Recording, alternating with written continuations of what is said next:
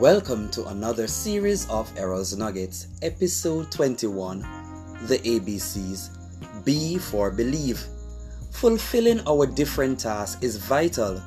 The feeling of completing an assignment is a very rewarding one. As such, when the task gets challenging, believe in yourself.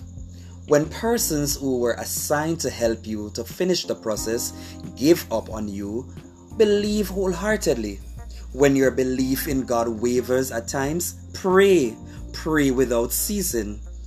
God will strengthen you. He will comfort you. Take comfort in God's words. Read the promises of God and take note that His word will not go back void. Remember, whatever you ask for in prayer, believe that you have received it and it will be yours.